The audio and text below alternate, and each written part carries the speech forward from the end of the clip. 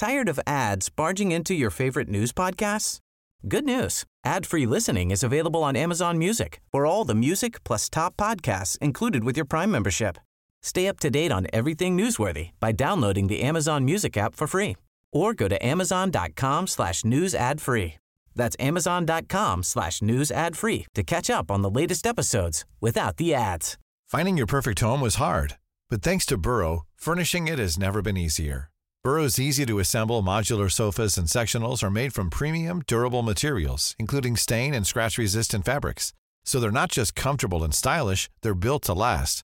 Plus, every single Burrow order ships free right to your door.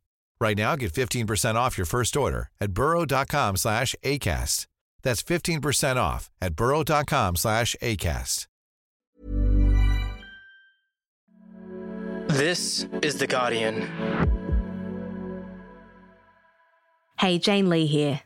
Last month, a freight train more than 2.5 kilometres long derailed in the small Ohio town of East Palestine in the United States. While no one was injured, the train lost its cargo, releasing a cloud of toxic chemicals into the air and forcing some residents to leave their homes. In this episode from our global partner podcast Today in Focus, senior reporter for The Guardian US, Nina Lakhani, says that residents are furious about the accident and about how it's been handled by authorities. And she says Donald Trump has seized on this as an opportunity to bolster his campaign for the 2024 presidential election. Here's Nina. East Palestine is a small, sleepy, rural industrial town in eastern Ohio, right on the border of Pennsylvania. It's got about 4,700 people who live there. It's predominantly white, working class, and it's a pretty conservative little town. Nina Lakhani is a senior reporter with Guardian US. She's just come back from East Palestine, Ohio, where a month ago there was an accident. So right through East Palestine runs 2 train tracks where freight trains go past every, 3 or 4 times an hour.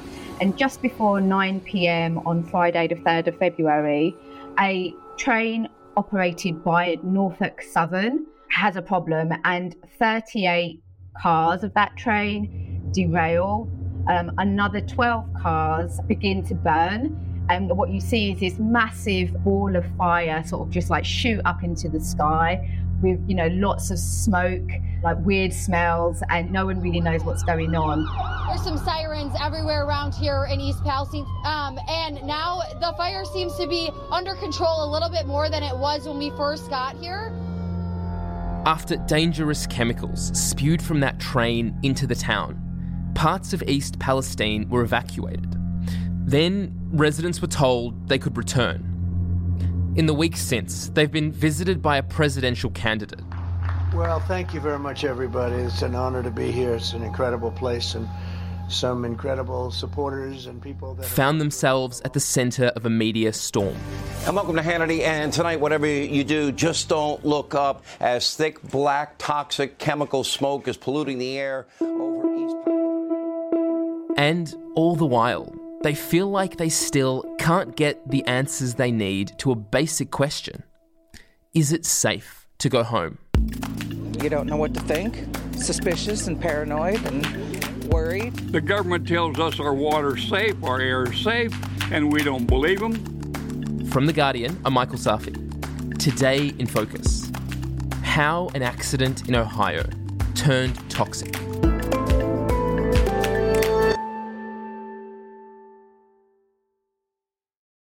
Nina, tell me about this train and what it was carrying. So this train was 1.7 miles long, made up of 149 separate cars. That is incredibly long. That is 1.7 miles long. But it was not classified as very long because under US law, a train has to be 150 cars to be classified as very long, in which case it then has other requirements. So this was 149 cars. And it was actually classified as a general merchandise train, even though 20 of those cars were carrying hazardous toxic materials, many of which were flammable. It included several cars of vinyl chloride, which is an incredibly toxic carcinogenic gas that is used to make plastics. lots of other industrial materials that are used to make paint and plastics. But it was also carrying things like frozen vegetables, beer, and passenger cars. But within that, there were all of these toxic gases and liquids that were on that train at the same time. And so was anybody hurt or killed in the derailment itself? No. So that is a miracle that everyone is very grateful for. There were no immediate sort of fatalities or injuries. But because this train was not classified as a hazardous train, the company was not obliged to inform state or local officials what was on the train. So when a derailment happens at night and there's this huge fire, first responders had no idea what they were dealing with. I interviewed a police officer who was there within a couple of hours of the derailment, and he said nobody was wearing protective gear. They could smell something terrible in the air, like it was like a burning plastic, as well as all the fire smoke, and they had no idea what was on the train. And in those initial hours after the derailment, what about the people living around the site? I mean, were they told anything about what was filling the air that they were breathing?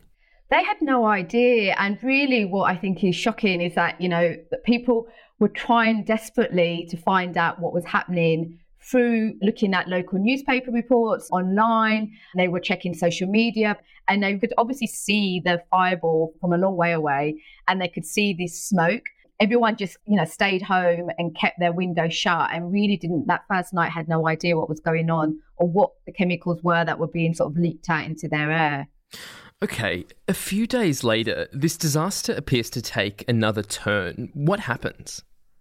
A lot of the hazardous material and a lot of the chemicals were spilled and burned, but there were 5 carloads of vinyl chloride, that very toxic gas that I mentioned that we use to make plastics. And it hadn't spilled and it hadn't burned. All right. We were notified a short time ago that we've had a drastic change in the chemical inside the tank cars that we've been concerned about and watching all day, the vinyl chloride. And experts and authorities were really concerned that this could lead to an uncontrolled explosion. And if that was to happen, it could lead to sort of fragments of, glass and metal just, being shot into the air. They were saying that it could travel as far as a mile. We are at a risk now of a catastrophic failure of that container. Measures are being taken to try and control that and prevent that from happening. So they decide to do what they call a controlled burn of this very toxic material. And so that happens like 3 days later. And what residents see, not just in East Palestine, but for miles and miles around, and I've seen the video that, some people took videos and they've showed them to me, it's just like the whole of the atmosphere is covered in this like dark black sort of smoke. It doesn't even look like smoke because everything is black. It's like, imagine like the worst thunderstorm that you've ever seen in your life, just engulfing this whole area, and they can just see it coming over their houses and their farms and their lands. As these chemicals are spewing out of the site and across the town and into surrounding towns, what kind of health conditions are they beginning to experience? So before the burn happened, there was a compulsory evacuation order for people in a small radius. I think it was just a mile radius of the actual derailment site. So those folks left and, weren't allowed to come back for 3 days, right? When folks start to come back a couple of days later, immediately people start reporting headaches. Kids become lethargic, just can't really get up and run around. Burning sensation in their nose, in their throat, nausea. Kids' skin starts becoming all rashy. A whole range of symptoms that even today, more than 3 weeks later, people are still experiencing. It's just, it's turned our lives upside down, to say the least. Have you noticed, so we're just standing on the corner from... When I was there recently, I met a guy called Ben, who's 52. He was born and raised in East Palestine, and he lives 300 meters from the derailment site. So we came back to town from a hotel about 25 northwest of here, 25 miles.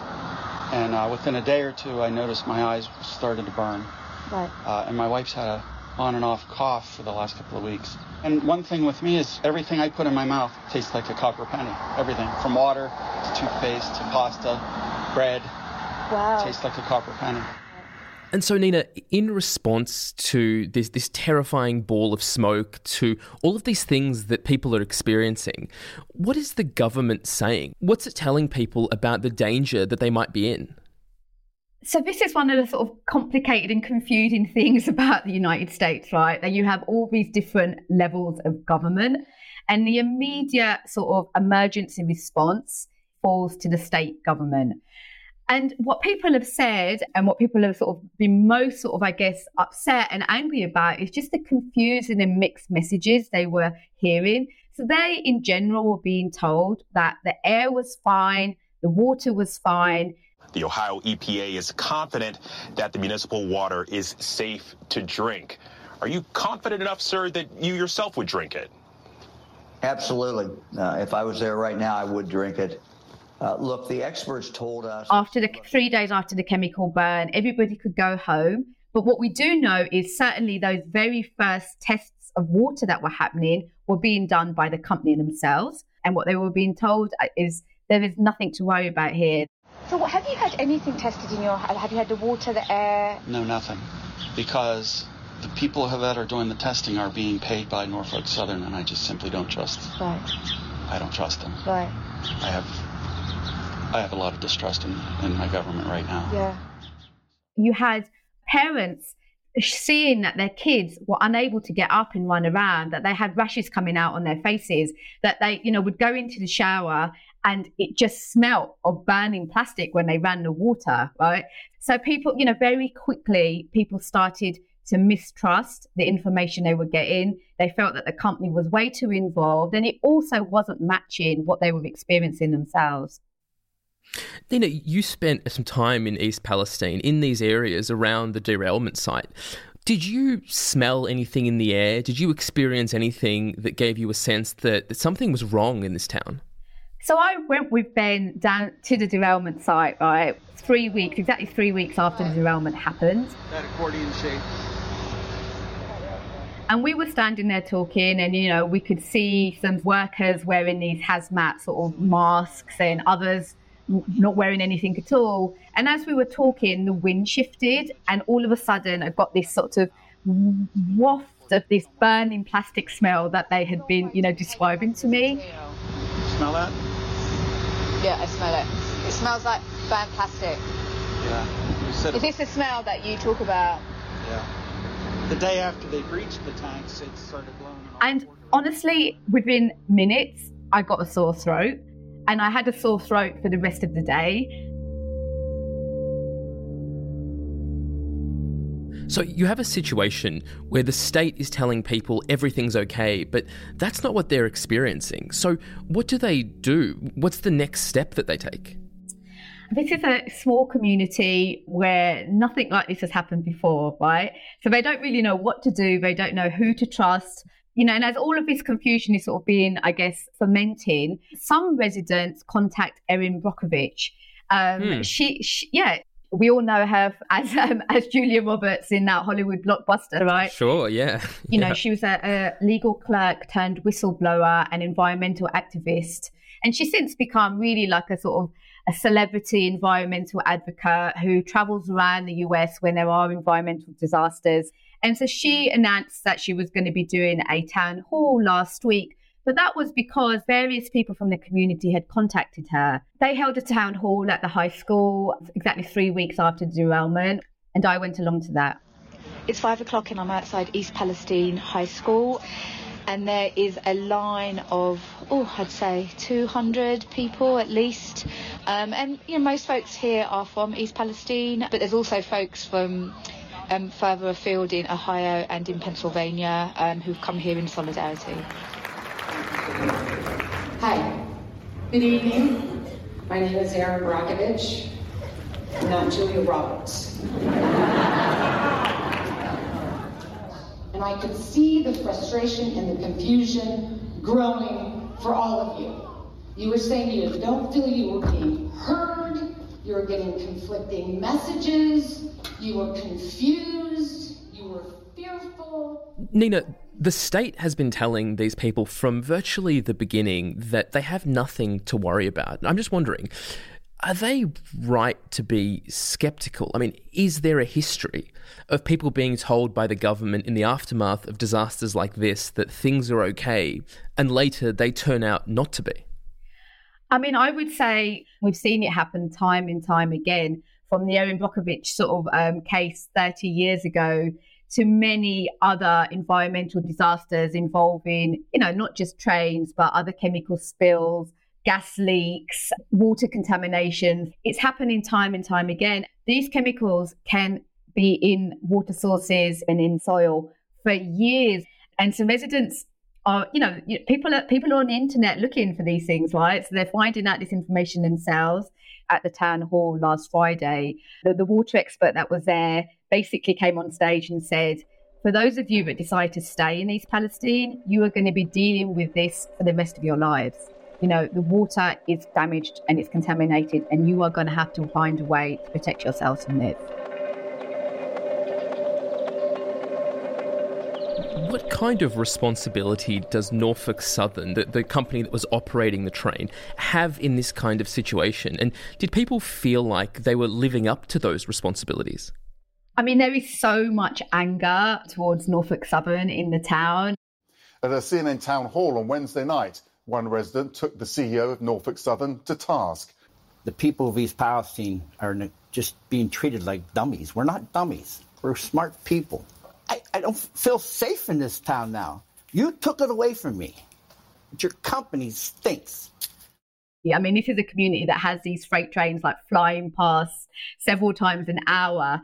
They know that this company reported $3 billion in profits last year. It is one of the biggest, richest railroad companies in the United States, and one that donates huge amounts of money to political campaigns in Washington. And what they've done so far in the community is give people $1,000 inconvenience checks. An inconvenience check? Yeah. So for folks that had to move to be evacuated, they gave them $1,000 inconvenience check, which people find like incredibly insulting. And what about the inconvenience to Norfolk Southern? Have they had to halt train services through the town since the incident? One of the things that is really striking and has been incredibly jarring for the community is just how quickly Norfolk Southern got the trains up and running again. I mean, they buried all of this toxic waste in order to repair the train tracks. So by the time Ben and his neighbour Scott, who I also met, who lives even closer to the derailment site, by the time they were moving their families back in, the trains were already up and running. In front of my house. So, and correct me if I'm wrong, my understanding is that the company was very keen to get the trains moving again. That was the number one thing. What did you think when you saw the trains moving up and down again so quickly? The trains were going down before we even got in. Before you got back? Yeah. By the time I got home, there was trains going. How did you feel to see that go past? A bit of a slap in the face. Yeah. Put it in a nice way. Yeah, it was a slap in the face.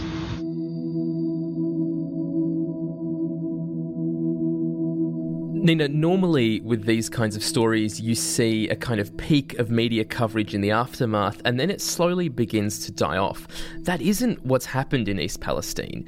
In the weeks since the derailment, the disaster has become a massive national media story. Tell me about how that happened. So what you see in the sort of days after the derailment is increasing frustration from residents about the lack of information that they're getting, about the fact that they don't know who's in charge. And I think the far right media in the US, particularly Fox, but others as well, really see an opportunity here, right? East Palestine is a predominantly white Republican voting area. And not just suggesting, but stating outright that this community is being, neglected. East Palestine is overwhelmingly white, and it's politically conservative. More than 70% of the voters in the surrounding county supported Donald Trump in the last election. That shouldn't be relevant, but as you're about to hear, it very much is. So Fox is sort of running with this, and so are sort of other right-wing sort of news outlets. And despite the Biden government really working quite hard to sort of dispel this accusation that the federal government hasn't been there, that it's not doing anything for the people. It really does start to gain some traction in this sort of niche Trumpy world. What's going on, guys? I guess since Pete Buttigieg, Joe Biden, the Democrat Party, and basically most of Washington, D.C. refuses to do their actual job, someone's got to step up. We are now boarded Trump Force One, waiting for... Former President Trump will address the residents of East Palestine today. Mike, he's going to put on a big show, isn't he? It's going to be like a campaign rally. So last week, Donald Trump turns up. He holds a small rally. So former President Trump touching down in Ohio yesterday, bringing bottled water and McDonald's for first responders. Hello, everybody. That's a nice, beautiful looking group of people. That's what it is. This is really America right here. We're standing in America. Unfortunately, as you know, in too many cases, your goodness and perseverance were met with indifference and betrayal in some cases. And he manages to make it to East Palestine before any cabinet minister from the Biden government turns up. That's pretty incredible, Nina, that the first national politician on the scene isn't someone from Joe Biden's administration. It's Donald Trump. I mean, absolutely. And the extreme right saw an opportunity here, but Joe Biden's government created that opportunity partially as well. The previous week, Joe Biden had made this, rather unexpected visit to Ukraine, and that was really sort of taken hold of by the extreme right, saying he cares more about people in Ukraine and he cares about white people in America. And, while the EPA, the Environmental Protection Agency, which is a federal agency sort of responsible, while Mike Regan, who runs that agency, has been twice to East Palestine, not a single cabinet minister had been. The transport minister turned up a day after Trump, but really they're on the back foot by this point, right? And even though Joe Biden is giving interviews. Do you have any plan to travel to Ohio, and have you talked with the mayor yet? Let's put this in perspective. Within 2 hours of that derailment, the EPA was in there. Within 2 hours. Every major agency in the United States. And all federal agencies have been given authorization to put all the resources they need into this cleanup. He didn't show up. These are communities that the Democrats have to win back. They have to win these communities back. These were people who feel really neglected by the party, right? Where there were heavy industries like steel and coal and other things. And they have gone to Trump and have moved towards the extreme right in many cases, because they have not been hearing anything that resonates with them from the Democratic Party, on what is one of the worst industrial disasters in the US for a long time. And Joe Biden, the president, doesn't show up, and Donald Trump does.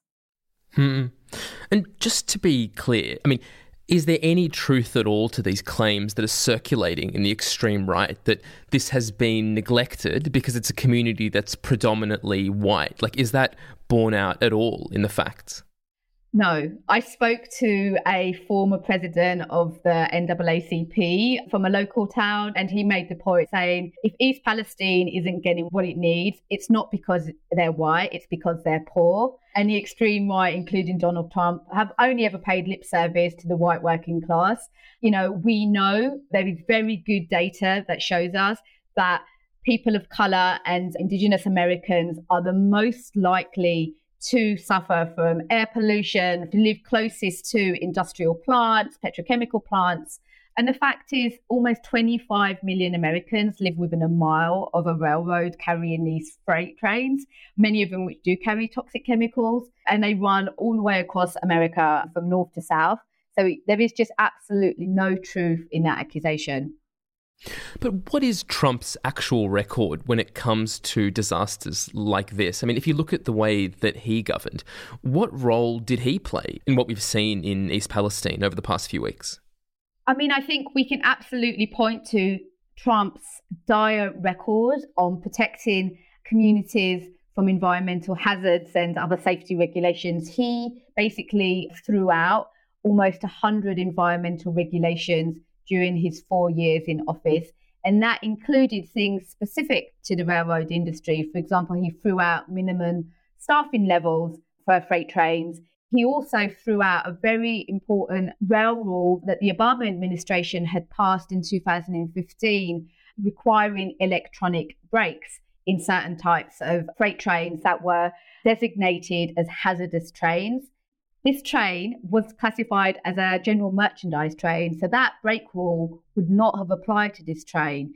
So for me, the bigger issue is there's a problem with the classification system, right? If you've got a 149 car train and more than 10% of those cars are carrying highly hazardous, flammable materials, why is it not classified as a hazardous train? Let's go. I think you're going to have to. I went down to the site of the derailment with Scott, who lives just 300 metres or so from where the accident happened. And as we were standing there talking, one of these trains came past.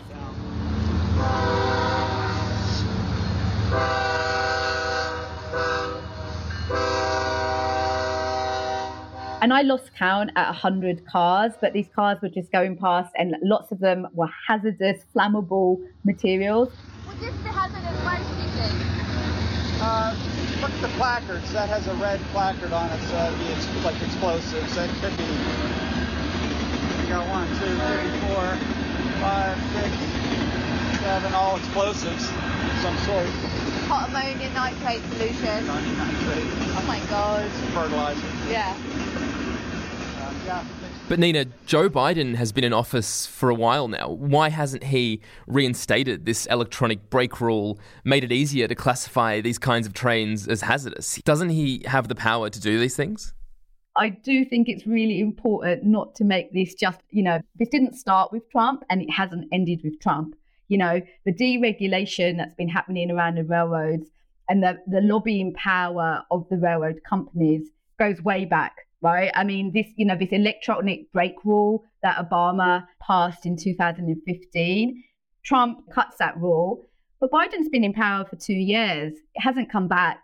Right. This is wider context and landscape of sort of railroad companies and the industry itself spending millions and millions of dollars every year on lobbying in Washington in order to push back against any tighter regulation, claiming that its technological advances means that they don't need more staff on the trains. I mean, this train that derailed had 2 members of staff on there, 2, and 1 trainee. Coming up, once the media attention moves on, what happens to the people of East Palestine?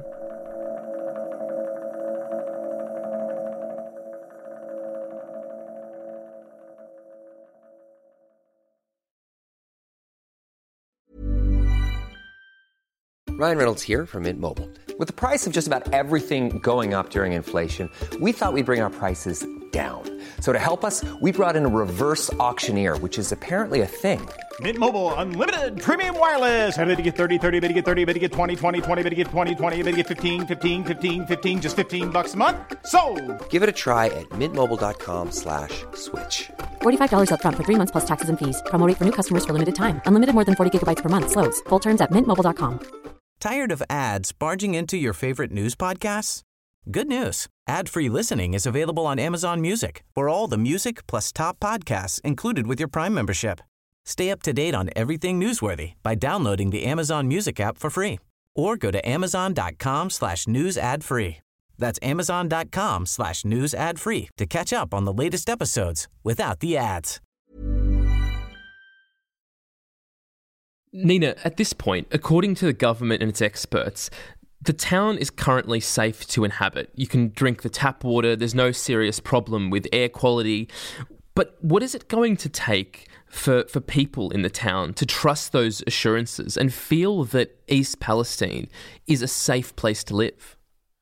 Honestly, I'm not sure that people will ever feel completely safe again. I met a retired couple called Ron and Peggy when I was in East Palestine, and they haven't returned home after 3 weeks. Every time they come back to their house to try and just, collect the mail or just make sure the pipes are fine, Ron instantly becomes sick. He's got symptoms. What symptoms do you have? Well, just the burning eyes and the smell and the taste of it, burning throat. We keep coming back. hoping that it lessens so we want to go home. Yeah. We want to go home. Apart from these immediate symptoms, are you worried about any long-term implications? Well, yeah. I mean, what is it doing to me and others long-term? I mean, we don't know. Yeah. We have no ideas, and nobody really has answers for it yet either. No. And yet the authorities are saying everything's fine. You know, Scott, who I met, who can see the derailment from his yard, he goes into the shower and the water smells of burning plastic. You know, this is a guy who is trying to be self-sufficient. He grows all his own vegetables in his garden. He fishes, he hunts for deer, and he's terrified. You know, like his soil is contaminated, you know, and he can't get anyone to test his soil because soil has been considered a low priority. Some people are not coming back, right? Some people have left and they're not coming back. I mean, people are genuinely terrified. You've told us about the way this is a distinctly American disaster in some ways, the result of years of deregulation and a general attitude that rules only slow business down. Even as Fox News and people like Donald Trump try to put the blame elsewhere, do you think the right lessons are going to be learned? I mean, I think the short answer to that is no, because we'll be back in a political cycle in less than 2 years, right? And money talks. I mean, you know, I've done a lot of reporting on all types of environmental and climate sort of disasters in this country. And it's like an American political psyche where big business is boss, you know, and I don't think that is only an American problem. I mean, we see it in the UK, we see it in many countries where, you know, political influence is bought. But I think in the US, it is so much an everyday part of life. You know, it's the way politics are done, and the health and safety of individuals, of communities, of the environment, of the planet, of the water supplies really has always played second fiddle to profits. And this, you know, this disaster is terrible, but it's not the first. 2 weeks before this happened, I was reporting 2 hours away from, you know, the second biggest methane leak in US history at a gas plant. I mean, these disasters happen time and time again. There's more than 1,000 derailments every year in this country. So I hope, you know, I think everyone hopes that the committee hearings and the inquiries that have been triggered because of this disaster will lead to some improvements. But you're always going to be fighting that with the, you know, the endless amount of money that these industries have in pushing back. And for the residents of East Palestine, once all the media attention moves on, once this ceases to be a meme for the far right, what happens next for the town? Life is never going to be the same again for these people, right? For this community. I mean, Ben said to me, this has turned our lives upside down and it's going to be this way for a long, long time. As I've heard rumors, and these are strictly rumors, that our property dropped 40% overnight, and 40%'s huge. Yeah. Even if it was half of that, or even a tenth of that, that's still, yeah, you know, that's equity that we no longer have. Yeah. Many of these chemicals and, you know, chemical byproducts that experts are warning about that can stay in the water and the soil for years to come. Yeah, the forever chemicals are what bothers me.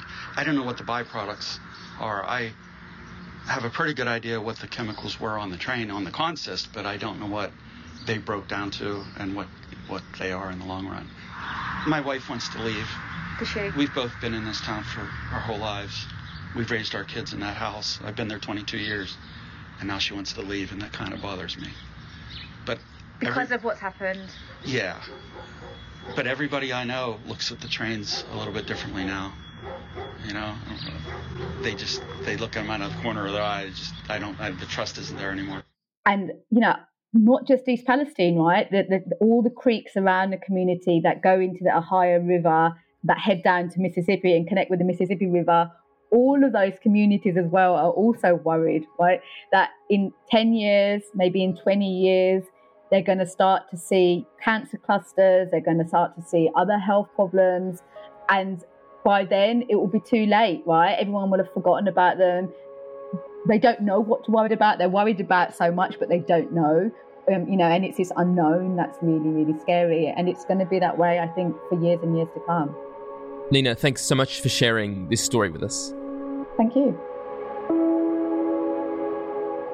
That was Nina Lakhani, a senior reporter with Guardian US, whose coverage of the East Palestine derailment and its aftermath you can find at theguardian.com. Norfolk Southern has said it's been committed since day one to remediating the site around the disaster, which it'll do through continuous long-term air and water monitoring. Its CEO, Alan Shaw, has said, "We're going to help the residents of this community recover, and we're going to invest in the long-term health of this community, and we're going to make Norfolk Southern a safer railroad."